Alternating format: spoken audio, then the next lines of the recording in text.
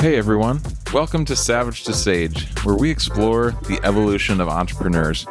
In this show, we hear from leaders on the challenges and breakthroughs that have shaped them on their journey toward becoming a sage. Hey, thank you again for joining the Savage to Sage podcast. I'm Kyle Maloney, the co-host, and this is a video podcast that explores the evolutionary journey from an entrepreneur. They start out savage and they hopefully get to a sage through their experience.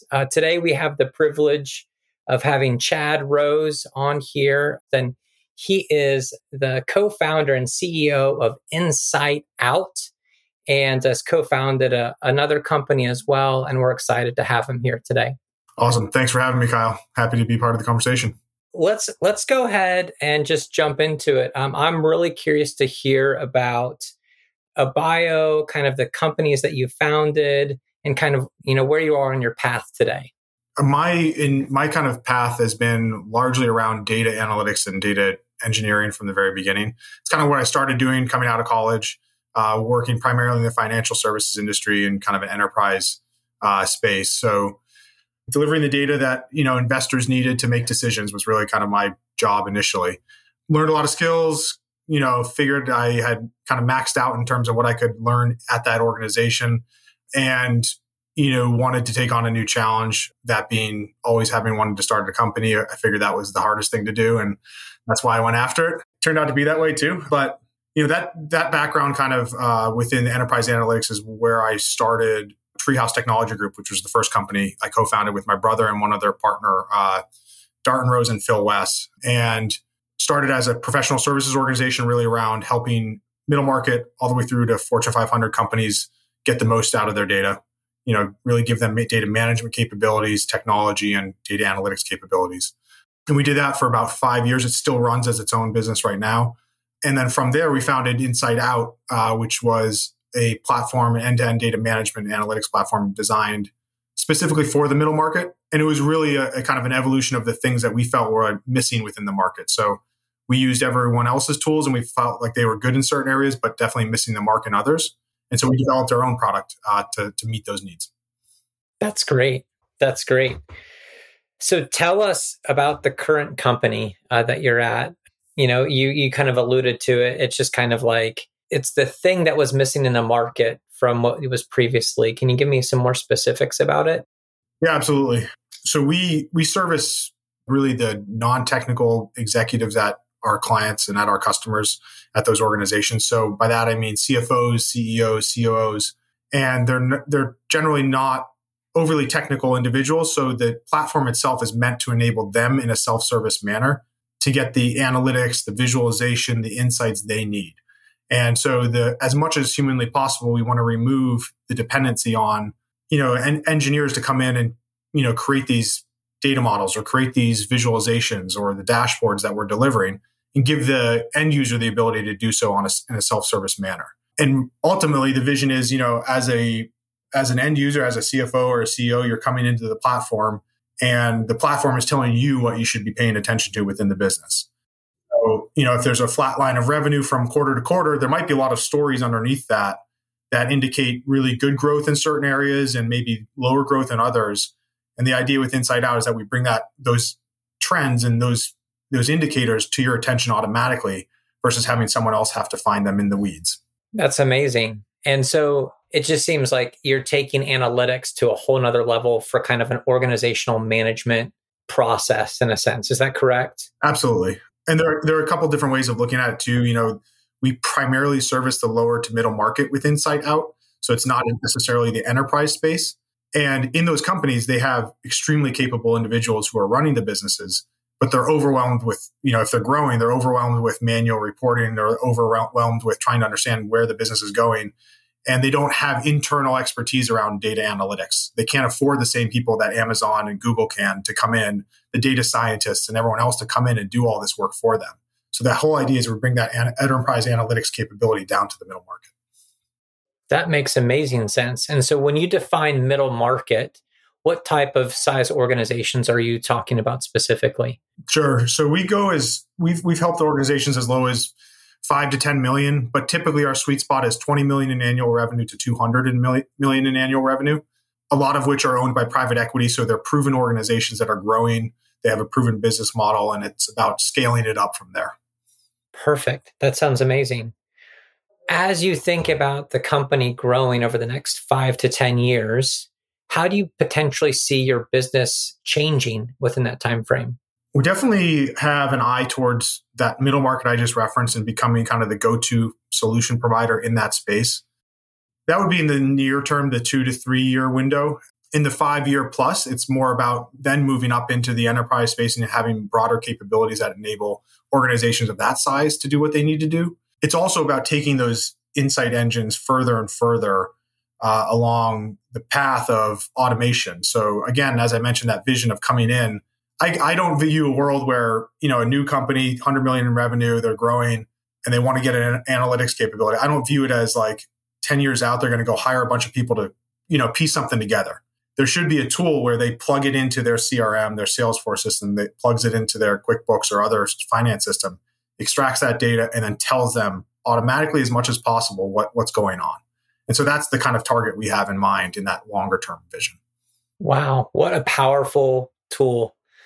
I can imagine. So, the fact that you've actually you're using your analytics to put like kind of concrete things in place.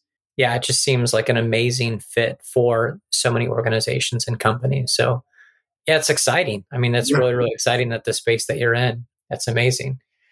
Okay, we're going to back up a little bit and kind of talk about you alluded to it a little bit earlier. You're like, hey, I did data analytics and I kind of hit the ceiling and I kind of wanted to go after something a bit further, like starting my own business. Can you kind of tell me what went into that decision to kind of say, hey, I want to start my own business. I'm going to take the risk, take the jump, kind of join the savagery of entrepreneurship? Yeah, sure. I would say a number of different factors, to be honest. So going back to childhood, I had a uncle who was an entrepreneur, very successful, always looked up to him. Generally my family had a diverse background. They were all between aunts and uncles doing, different things that all were interesting to me. So, but that entrepreneurial spirit was definitely in there. My older brother took that over in, straight out of college. He just started his own companies and kept on doing it. And we had always said we wanted to do something together. And so that was a big impetus there as well. And beyond that, like I said, I like challenges and, took the hardest major I could in college, pushed myself as hard as I could in my first job, and then was like, this is clearly the most difficult thing you can do with the highest reward. And that's what I wanted to try. That's great. I like the fact that you like to take on challenges. You kind of go after it. I think that's a normal entrepreneurship trend that we've seen from kind of doing the podcast and being with other entrepreneurs. Can you tell us kind of like what were the early days like, kind of starting your own company? What was the pace, the intensity, those types of things? Yeah, I probably no different from a lot of the other folks you've talked to. Very intense. It was a balance of trying to do the work, especially since we were in a consulting model, professional services model in the beginning. It was a balance of trying to do the work, always with an eye towards like, how do we continue to grow? And how do we, build up a big enough customer base and name for ourselves to kind of continue to scale and find additional people and so on. But that was really it. It was like a super high pressure to deliver on what we said we were going to do. And the space we were in, analytics itself is very difficult. Like no matter how good you are, it's a challenging thing to deliver on. And oftentimes we have clients come to us who are just coming off of failed implementation after failed implementation, right? So there's a lot of pressure there. There's a lot that we, wanted to deliver for our customers, and balancing that with how do we attack a bigger, market? How do we make progress on the sales side to, encourage us enough to continue and continue building the company, right? So a mix of more than anything, balancing a variety of different thoughts and roles in my head day to day, at the same time trying to deliver, because, in the end, what we always have put first is our customers, delivering what we say we're going to do and making sure there's a good outcome. And so that's a lot of, initial pressure early on when you're doing it all yourself. Yeah. And especially if in the data analytics realm, there's been kind of the promise that we're going to do this way. And then they have like numerous experiences that would say it didn't work out the way that they said they were going to do, I can imagine that's just even more of an uphill battle to kind of want to execute with professionalism. So yeah, that makes a lot of sense. Absolutely. It's, managing the client expectations and making sure, you're just doing as much as you can to bring value. Yeah, that's great. So as far as like your biggest personal professional test, how would you I know that you kind of alluded to that a little bit as far as, kind of starting the company. Has that been the one kind of kind of thinking about growing the business while meeting expectations within your customers? Or has there been other things that have been kind of stretching in this process for you? Yeah, that was definitely one of them early on. The other one, though, is really making that transition from service to product. So, as at Treehouse, we ultimately decided we wanted to develop our own product inside out, and we funded that product and building it out through the service business. And so we bootstrapped the whole thing, and the dance you have to do to get from a service to a product is very hard. Most people advise you not to do it, right? But we made that transition, and that was a really hard thing to do in terms of remaining focused and giving the company as much structure as possible to give the team the ability to focus on the different parts they were going to deliver on. Making sure the service business got the attention and love that it needed, as well as being really mindful of how much we were spending on the new product and making sure it was going to work and delivered for our customers. And so that balancing act was definitely challenging, but I felt more prepared for it coming through the experience I had at starting Treehouse from the beginning. That makes sense. So now that you've got, you've transitioned from service to product, and you're developing a team around you, those types of things, how did you find team members when you wanted to bring them on within your business, and kind of what were key attributes in order for people to join your team? Yeah, absolutely. We built it through a variety of sources. One, our full-time team. We also have partners in Eastern Europe who help us find really great engineers. Early on, it was a lot about putting people in, making sure that they were going to fit early on. If they didn't, then we would all have to agree to move on. But those people who did end up fitting the culture and the mindset, it was almost like we were always asking them to say, is there anyone else in your world that you feel like would be a good fit? And Joe, using that kind of chain of references was really helpful for us.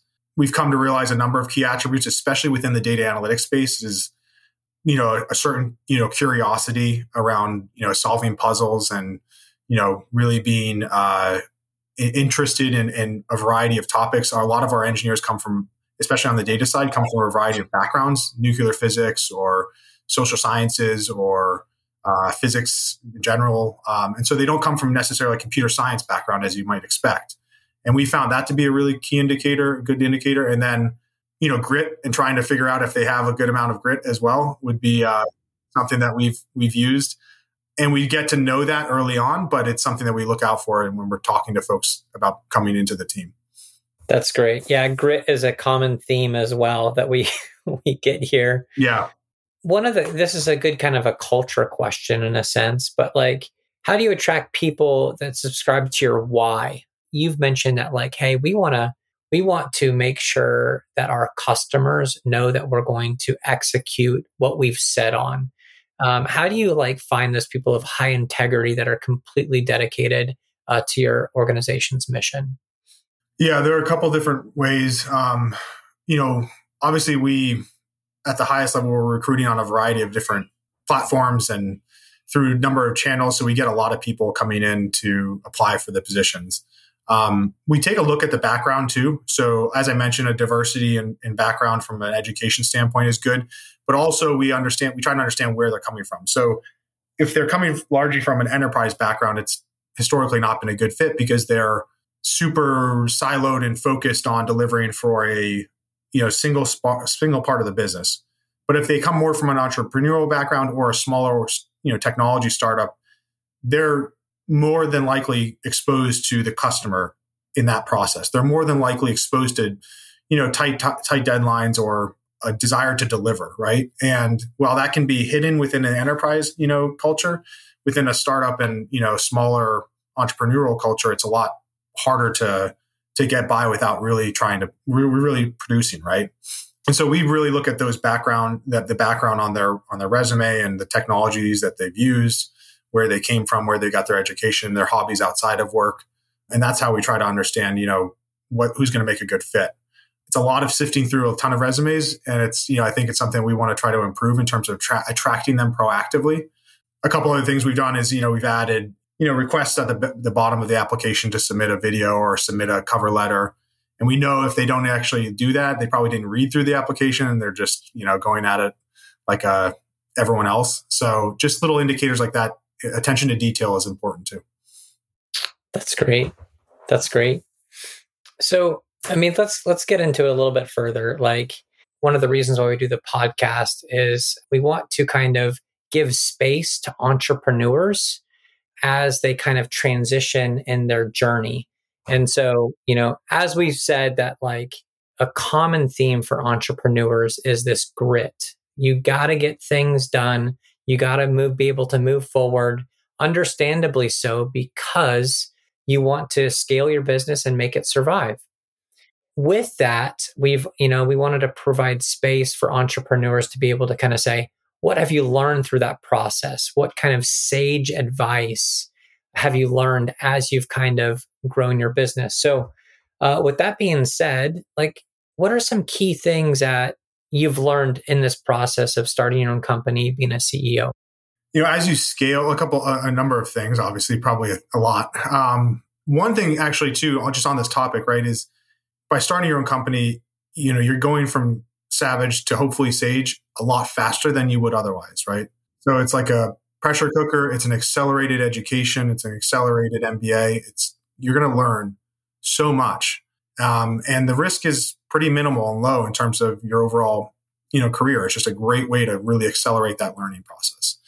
But, in terms of, there's so much that I've learned personally. I think from kind of a marketing standpoint and positioning standpoint, I've learned just how important that is. We started the company more just focused on delivery and networking and, selling our services. But just from the advice of our advisors and others, and just looking at the advice generally in the market, being able to position your business in the right way and being able to speak about it in the market, being able to test your value proposition or the service that you want to offer. If you have an idea in mind, you can do that really easily and cheaply, by, on the front end of the funnel, really on the front end of marketing. And so, we've done more and more of that. We're continuing to do more and more of that, where it's, anything from just tweaking the way you're speaking about the business to presenting new product ideas and doing a really lightweight test of those within the market before you actually go out and build them. So becoming really nimble from that standpoint and leveraging the power of just the marketing tools that are out there today has been really, something that I've learned. As you scale, the importance of process. If you can't write down the process and put it in a document, then there's no way you can hand it off to someone else and expect them to do it. And what I've also found is by creating names of those processes, like just something that's a little unique, labeling a certain component of how you do the business and how you do work, and labeling it as something that's unique and kind of easily understood. That gives the team the ability to reference that throughout their day-to-day, to go back and say, okay, let's use this approach over here, or let's use this named approach over there. And that starts to spread across the business much faster than if you just put a document that, lives up on Google, Docs that stipulates how you should do X, Y, and Z without really any, why behind it or without a good name behind it. So just naming the process itself, in short, is one thing I've found to be really effective in distributing that across the company. I would say a lot of other, learnings throughout the process. But those are some of the key things that I've definitely come to understand that I didn't know going into it. Yeah, I've seen it where it's really difficult for entrepreneurs to kind of come from that visionary mindset to that scale mindset. That's something where in my own experience, that's a difficult, kind of process, because it takes kind of, from a traditional entrepreneurship mindset, it's kind of like the idea, the goal, the vision, those types of things. But it's a completely different skill set for that scale up kind of situation. So I really like how you talked about, like, there's got to be a process established to kind of help the business grow. That makes tons of sense and is so needed. So that's really neat. So most rewarding thing about kind of starting your own business, those types of things. For you, what has been one of the most rewarding things for you? Definitely what I've learned, right? So, definitely the lessons, the knowledge that I now have, and feeling like I could, if I started another business tomorrow, make it work a lot easier and do it a lot easier, right? Just having that level of competence and built up is like a great feeling, very rewarding. Also, seeing customers get so much out of data just specific to our business. We have customers and they say, this is exactly why I bought the product, or this is exactly what I was expecting, or this is more than I could imagine. Like that type of response is very rare within technology and software as a service.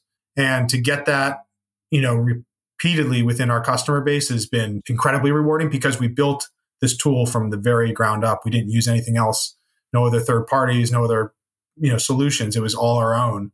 And, there's nothing like that in terms of seeing that come to life. Wow. Like you fulfilled your mission. Yeah. You completely fulfilled it. Absolutely. That's amazing. Yeah. That's amazing. What does your company need from you now? Do they need you to be a savage or a sage?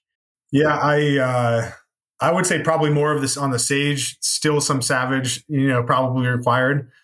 Setting the standard, making sure that it's met, and really leading by example is what I try to do. And that's more on the, putting the work in on the savage side. But then to your point about going from visionary or startup to scale, that's where the sage stuff has to come in. And you have to be a little bit smarter. You can't just work harder. Like you just need to be a little bit smarter about how you're approaching things. And, simply from a sage standpoint, that's about distributing that information, that knowledge, that understanding down to the team, enabling them as much as possible. And that's something that I continue to try to do through, the process definition or through enabling them as much as I can within their day-to-day. That's great. Well, Chad, I just want to say thank you so much for taking the time to be on the Savage to Sage podcast. I'll be honest with you, what you're doing at Insight Out is incredibly appealing. And I can imagine so many businesses can benefit from it. So thank you so much for taking the time to share about your business and specifically all the things that you've learned on your entrepreneurship journey. Yeah, absolutely, Kyle. Thank you so much for having me. Really appreciate the questions and the conversation. Thank you for listening to today's interview. To view show notes or hear more episodes, please visit www.savagetosage.com.